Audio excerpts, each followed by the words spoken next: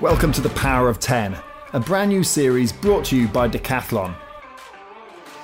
The Power of 10 is a mix of one-to-one interviews plus some positive health tips. It's all about providing advice on how to improve your well-being, both in body and in mind. We've got an impressive selection of talented guests lined up for the podcast series, all ready to impart their knowledge, advice, and secrets for improving your fitness. Each episode will provide you with an easy take-home message to help improve your mind and body. I'm Graham Bell, a 5-time Olympic skier turned reporter and presenter. I've been to a total of 10 Winter Olympic Games. So what can I say about today's guest? Colin Jackson is one of the UK's greatest ever athletes. On a memorable night in Stuttgart in 1993, he ran the 110 metres hurdles in 12.91 seconds, setting a world record that stood for a staggering 13 years. He set the indoor world record for 60 metres hurdles the following year, and that record of 7.30 seconds still stands today. His medal haul across his career is staggering: 2 Commonwealth golds and 2 silvers, 3 European indoor golds, 4 European golds, 1 indoor World Championship gold and 3 silvers, and in the World Championships he's won 2 golds, 2 silvers and a bronze, plus a silver at the 1988 Olympics in Seoul. Following his exceptional career, Colin joined the BBC's athletics commentary team and has covered every major athletics event since 2004. He has since become an important figurehead for diversity, inclusion and mental health.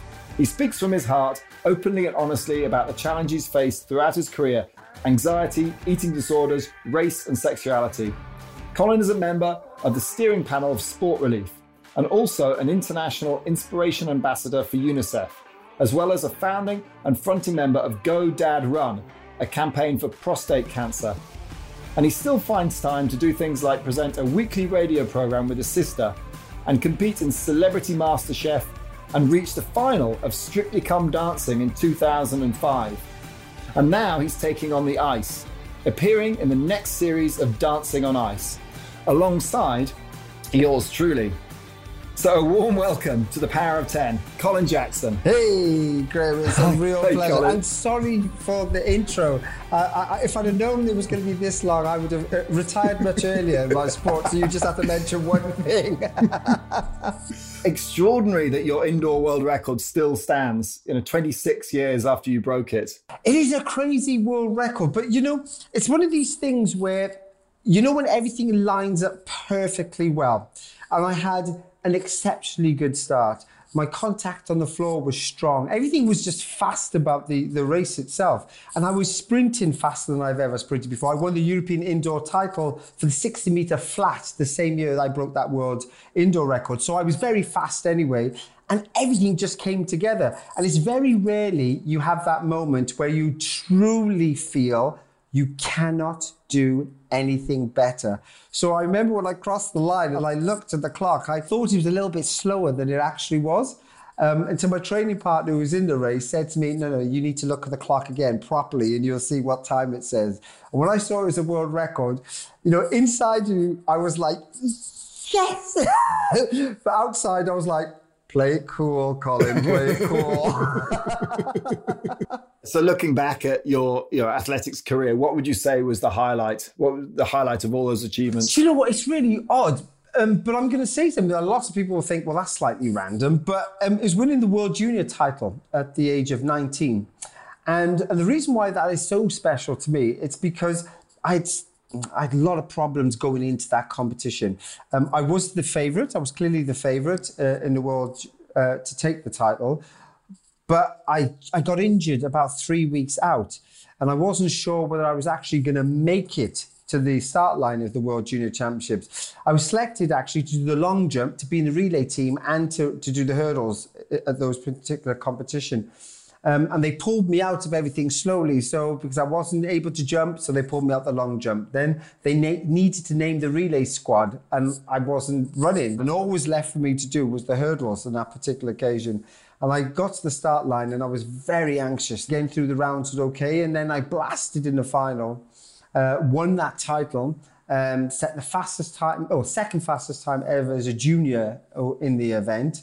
And I say the rest is history, because that kind of gave me the confidence that I can perform under pressure. I can deliver when required, really. So talking of delivering under pressure, we're in the middle of intense training for Dancing on Ice. Are you aching in places that you didn't know you had? Listen, I'm bending in places I didn't realize that I had to bend in. It is the most challenging thing I've done by far. Trying to learn to hold a body posture. And as you know yourself, you make one slight turn too far to the left and your whole body goes in a direction. And it's so precise. I have a huge respect for ice skaters from here on in, trust me. When you finished your athletics career, you learned to ski. So you've been skiing for a few years now, but skating obviously is very different. Yeah, but Graham, let's not hide the fact. I retired at 36, started skiing at 37. If perhaps I started ice skating at 37, I'd be quite reasonable now. But I'm 53 now, and the body doesn't move the same way it did when I was in my 30s, for sure. I know. Tell me about it. Tell me about it. I'm 1 year older. But you've always maintained a high level of fitness. Since you never went into that stage of just being ex-sportsman. Drinking too much and eating too many pies. But you know what? There's numerous reasons for that. I think, I was lucky enough that my lifestyle still revolved around sport. And I have that love of training. I lost the love for competition of athletics. That's why I retired from the sport of athletics, because I didn't want to compete anymore. That drive had gone. But I still enjoyed the camaraderie of training and other sporting activities that didn't necessarily have to have a real head-to-head decision-making, That's why I think I've been really, really, really lucky. Once you're involved in it, your lifestyle is revolved around health and fitness. It does make life so much easier to continue, I feel. The great thing that I have, I don't know how often you run 110 meter hurdles anymore, but I still ski every season. Yeah, you don't run hurdles, so I have the advantage over you that I still have to get fit every winter for my sport to enjoy my sport, and I still very much enjoy it. Whereas, athletics is something that you just can't do. Yeah, and certainly my particular event, because I always say to people, you don't invite people around your house for a quick hurdle, do you? But you can enjoy the preparation of the hurdles. So you can go to the gym, you can lift weights, you can do a bit of cardio, you could do some hill sprints, you could do the stretching, all the flexibility stuff. And I thoroughly enjoy those other aspects of my lifestyle, I guess. And how important is fitness for your mind? What role does it play in de-stressing? Ultimately, the most important thing. It's your body and your mind. There's no separation point. It all works together as one. So because I truly believe that's why I know I always feel at my best and most mentally alert when I'm at my physical fittest. So I've got to really push all my boundaries, really challenge myself to something new, cerebrally. And then along with that being physical, then I feel alive. I feel like I can literally achieve anything. And I guess this is one of the pluses of us doing something like Dancing on Ice, for example, because it is very physical in its action, but also we're being very cerebral by learning a new skill along the way. So it's nearly the perfect thing for us. Yeah, I noticed it in lockdown. I actually learnt to flat water canoe in racing canoes. So very, very unstable, very wobbly boats, very fast. And it was the fact that I was learning something new, learning a new sport over those weeks of lockdown that really helped me get through it. Because, I was going out on my bike and I was running, but it was the kayaking that really that really caught me. And again, that's the thing. That's the most exciting, when you can truly do that. You can get involved, and it just takes you on a journey. I think for me, at the moment, it's the only thing that I'm doing that takes me away from reality. Because once I'm in the ice rink, there's nothing else I focus on. How important is vanity? Looking good in front of the camera. Obviously, we're going to be competing on Dancing on Ice, wearing probably some very skimpy outfits, figure hugging. How important is vanity? Oh, massively. Remember who you're talking to. I don't have to remind you that. You know me well enough. That is hugely important to me as well. Because, again, if you feel good and you feel comfortable with the way that you look, everything else around you fits in. But, and this is the real important thing, never make those things become obsessive, because when they become obsessive, then they become destructive as well. So you can have that passion about it and that sense of like, okay, I want to achieve that. This is how I want to be. But please, please, please never make it obsessive, because that's why I fell down that path, of bulimia. So, I understand it now. It never really leaves you that kind of feeling. But now I can control things much better. So yes, vanity is very much part of it. But I know the best way and the safest way to look good and feel good about myself, which will ultimately, hopefully, help my performance. Yeah, and that you explained all that in the Panorama documentary. It was called Sport's Hidden Crisis, and it was about eating disorders in sport, and really, really interesting. It's still available, I think, on the BBC iPlayer, and it is fascinating that that you say that you were competing and you're eating probably a quarter of what you needed in calories. Do you know, I was shocked. I went to see a nutritionist during the show, and she went through my diet as should have been with the training schedules that I had. And she said to me, how much of this were you actually eating? And I literally would have just taken like tiny bits of what would have been a healthy, balanced diet for what was necessary for me. And then she started explaining how I would have felt. She was spot on with all the symptoms of me being undernourished. One of the things you'd always feel like what you expect is that when you're undernourished, that you'd be weak and you'd sleep all the time because you're exhausted. But yeah, I was exhausted, but I could never sleep. And it was explained to me, the reason why is because your body's always looking for food. So it always stays alert. So you never fully rest. Now, all this I never knew, but I was suffering from insomnia. And that was just because my body was starving all the time. And these little things, I really wish I knew when I was running. I said to her straight at the end, I really wish I knew you as my nutritionist when I was competing, because it would have made a massive difference to my performance level. I mean, I did all right, but I mean, it would have made a massive, massive difference. You picked up on it in the program about the cyclists. I mean, if you look at what Bradley Wiggins did ahead of winning the Tour de France, some sports you do have to push those boundaries, and it can come very, very close to being dangerous.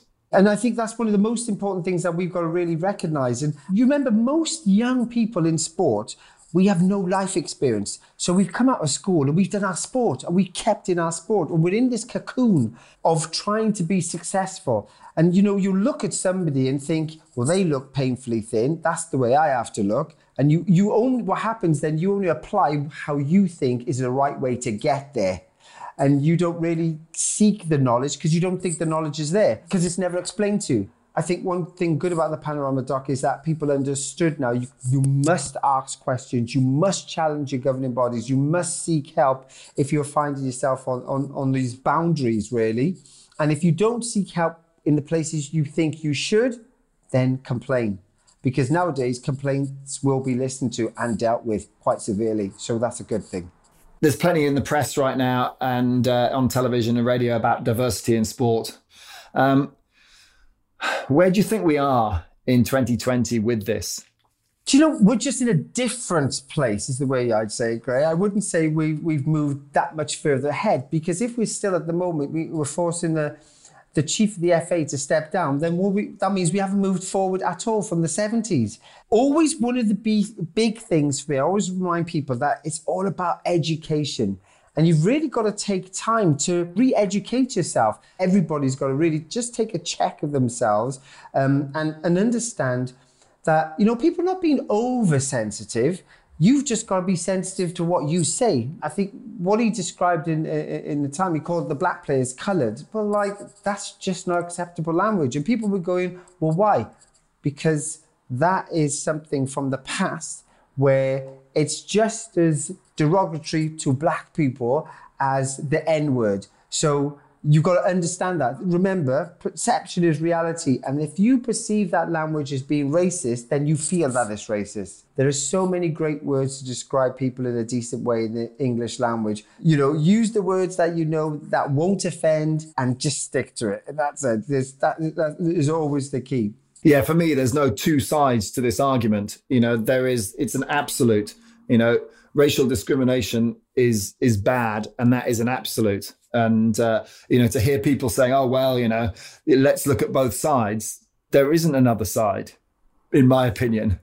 I think sometimes people got to remember as well that when you're black in the Western world, you're a minority. And when you're a minority, you've got to think about, we're not being oversensitive. We're just trying to be equal. And so whatever we try and work hard at, we don't really want to feel that we need to work any harder than anybody else to get the success. If we go to the police because somebody has done something against us, we want to feel like we've got equal treatment in authority. If you're a young black kid nowadays, when you're watching all the stuff going on TV, if somebody robbed you, would you go to the police and ask them for help? It'd be really difficult for you to honestly go to authority. The people who are supposed to protect you in society, you don't trust.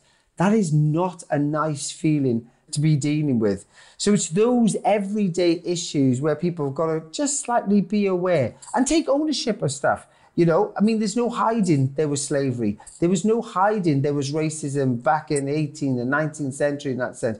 Just admit to that and say, we know better now. It's those little things where people then get comfortable with talking openly how you feel and then how we can address things. What about your own personal experiences? Have you ever had that discrimination against you in sport? In every walk of life. The first thing people do is see you're black, right? So that's the first thing they see you. I think so. Certainly growing up, things that people forget is kind of racism. It's like when you come into immigration, we're all representing Great Britain as juniors. And as you're going through the customs, they're stopping you and letting your white mates go through and they're asking you questions. That's racism that we are dealing with every single day. And you can't say to me that is just because we just want to stop you. No. He's white, I'm black. It happens all the time. That's clear. There's no argument. Going into shops and the security guards are following you around the shops because they think that you're going to steal something.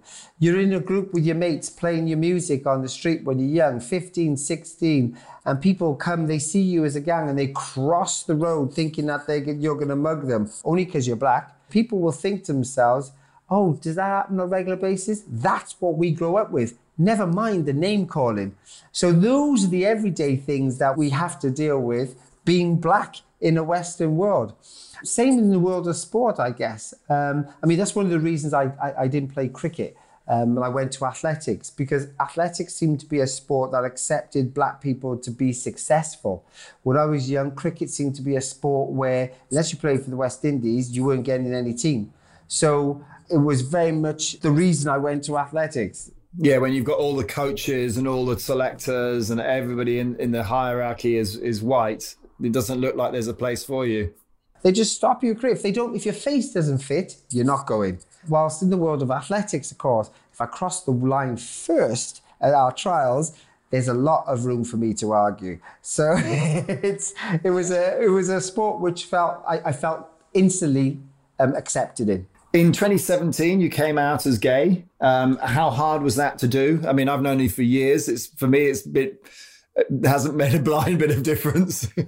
I remember I was talking to a friend of mine. She asked me to do an interview about the whole story, about being a black sportsman. And then I did the interview like in the March. And then I was away in Switzerland. And one of my mates rang me and said, oh, I know what you'll be doing next June. And I was like, what the hell is he talking about? Because I had no clue what he was talking about. And I said, what are you talking about? He went, oh, you've come out, have you? I went, sorry? And he said, oh, I heard about the interview you did. I was like, oh, yeah, I did that age ago. And he was like, yeah, but it's coming on the newspapers now. And I was like, hang on a minute. I thought I came out like in 2006 or 2005.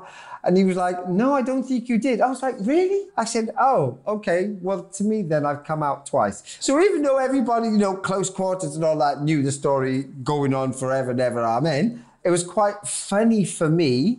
But also, I got lots of messages from youngsters. Now, this is where you don't realize when you do something like that, how you can really influence other people's lives in such a positive manner.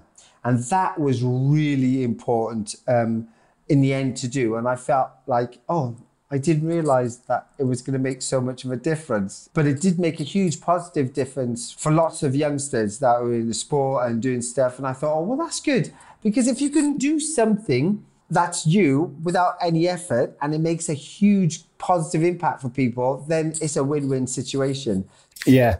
So moving on to dancing on ice, the near victory that you had in Strictly. How much has that motivated you to win this one? Because Mylene Klaas has tipped you to win. I heard about Mylene saying that. Did she not see me on the skates the other day when we were doing our get together? But as you know yourself, right?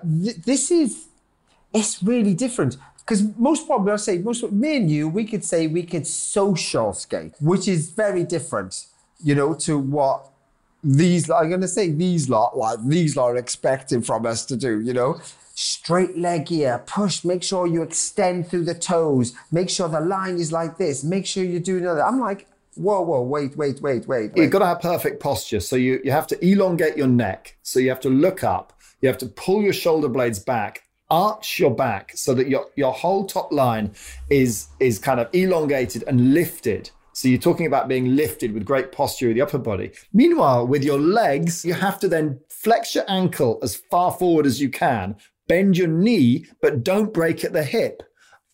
It's like, I call it the bad squat. Because if you're ever in the gym and you're doing squats, that's the last thing you do is push your knee forward past your toe. And that's exactly what you do on skates. And so when you're trying to perfect this, technique, we've got limited time to do it, and I know we all have a limited ice time, but, I don't think my body could spend any more than 2 hours on the ice before breaking to pieces, because literally you're in such an odd position. Today, I not long come off the ice now, and we were doing some backward crossovers, and it's just like, okay, this is really getting to me now, because I know how it feels and I do it right one day, and then you get on the ice the next day and you just can't do backward crossovers. You're like, what's happened here now? I've already gone to bed.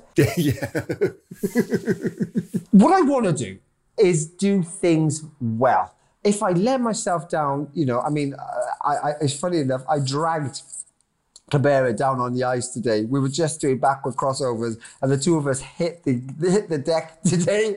So funny. We got it on CCTV. Right. So you will see it sometime on social media. But we both hit the deck today. And of course, we just burst out laughing because she goes flying in one direction. I goes flying in the other.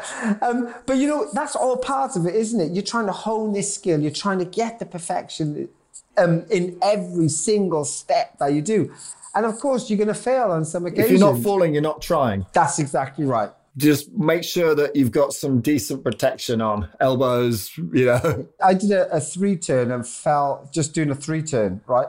From nowhere. My feet just went from under me and I just, boom. When I hit the deck, I felt like I had whiplash. It felt like it went right through the whole of my neck. It just shocked me. So yeah, you've got to get used to that as well. Yeah, so it all sounds like very good fun. We've talked ourselves out of this show already. If you were to look at things, we touched a little bit on this. We've talked about training the body, training the mind. What do you specifically do to help kind of, train the mind? I do yoga anyway, in that sense. So that kind of helps. And there's one particular position in yoga, which is one of the most difficult ones to do. And people always laugh when you say this until you speak to a yogi and you let them tell you as well. It's the corpse position, when you're just lying on the floor. Don't move. And when you lie on the floor and you realize how difficult it is for you to not move, because you always want to fidget, something doesn't feel in the right place. And it's not about that. It's just lie down and embrace the fact that every part of your body is connected to the floor. And then stop your mind from drifting. Because what happens then, when you get to the body completely relaxed, your mind starts going, oh, I haven't paid the electricity bill yet. Have I put the car on a meter somewhere? And, oh yeah, I'm going to go to Christmas shopping on Thursday. You've got to clear the mind. So it's again, learning how to clear the mind, have that real sense of cleansing the mind and just be in the moment. And when you go into something like the corpse position, just think about every single part of your body that's hitting the floor and just relax in that position. And it's really hard to switch the mind off But if you can learn to do that little bit, just detox the mind by switching it off and just be mindful for the moment. And you only need to do that for 10 minutes. If you can't find 10 minutes a day for yourself, then you can never give the best of you to everybody. So invest in yourself for just 10 minutes a day and it'll make a difference. And we touched on it a little bit earlier with learning new skills as well. So if you were to take up a new skill, so your brain is thinking so much about learning this new sport that you can't think about anything else. It's impossible because you're thinking so hard on what it is you're learning to do. And I find that is very useful. No, that's 100% a huge, great tip as well. And we did touch on that. And again, that's that being mindful for that particular moment, isn't it? You're in that moment. I laugh when I say this now, but one of the most therapeutic things for me is like cleaning. When I'm cleaning the house, I just distract myself from everything else and I'm just cleaning. Some people find cooking can be quite relaxing itself, because they're being creative. And again, being that creative stimulates the mind in a positive way. So it's always finding what works for you. There's something for everybody. You just got to find it. Talking of cooking, they say you are what you eat. We've touched on some of this already, but how important is the balanced diet? And what are the things that you have that maybe stray you from the path? Well, already. I don't have to tell you about my sugar intake, right? It's always a little bit over the top. I have cravings like everyone else, but I have that ability to be able to suppress them. So a balanced diet is really important. I mix stuff as well. So for example, today now, I'm just all vegetable. And like yesterday, I was all fish. And the day before that, I was just all chicken breast. I don't miss any food groups, but I would just change the proteins every so often. And that seems to work. So a balanced diet is the most important thing because you don't want to really leave yourself short of anything. Because if you start again having those cravings, remember I said it kind of starts to steer you into that obsession and then you want it too much and that's the only thing that's in your mind. Just keep yourself fueled, keep yourself energized, keep yourself having aspiration, keep being inspired and use every single moment of this life that we have and make it a good bit of it.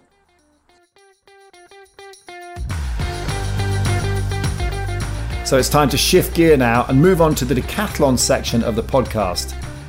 It's one of the toughest athletic contests out there, made famous by Daley Thompson, but hopefully these questions won't be quite as tough. So this is it, the decathlon, brought to you by Decathlon. So let's go for it. Question 1. What's your exercise of choice? Oh, that's a good one. Most probably press-ups, Do you work out alone or with friends? With friends. What time of day do you prefer to exercise? Morning. What's the best thing about exercise? You feel amazing after.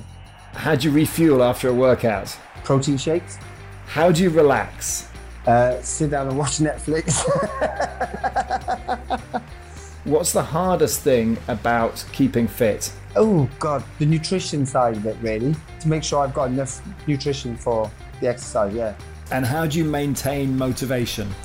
Desire to look good, vanity. And top fitness secret? Yeah, get to bed before 11 o'clock. And final question, it's Saturday night. How do you kick back and relax? Okay, I'd have a hot bath first of all, put a onesie on, come downstairs and have potentially here a small bar of chocolate and a cup of Horlicks and just watch a TV. A huge thanks to my guest this week, Colin Jackson. But before we go, out of all the things we've talked about, is there one key health and fitness message that you'd like to finally impart to the listeners? Yeah, I would say look after your nutrition because your six-pack is made in the kitchen and not in the gym. Brilliant. Thank you for joining me. And thank you all for listening. Thank you, Colin. My pleasure. I will see you in an ice rink soon. Very soon. The Power of 10 was brought to you by Decathlon. Be sure to subscribe so you don't miss out on the next episode.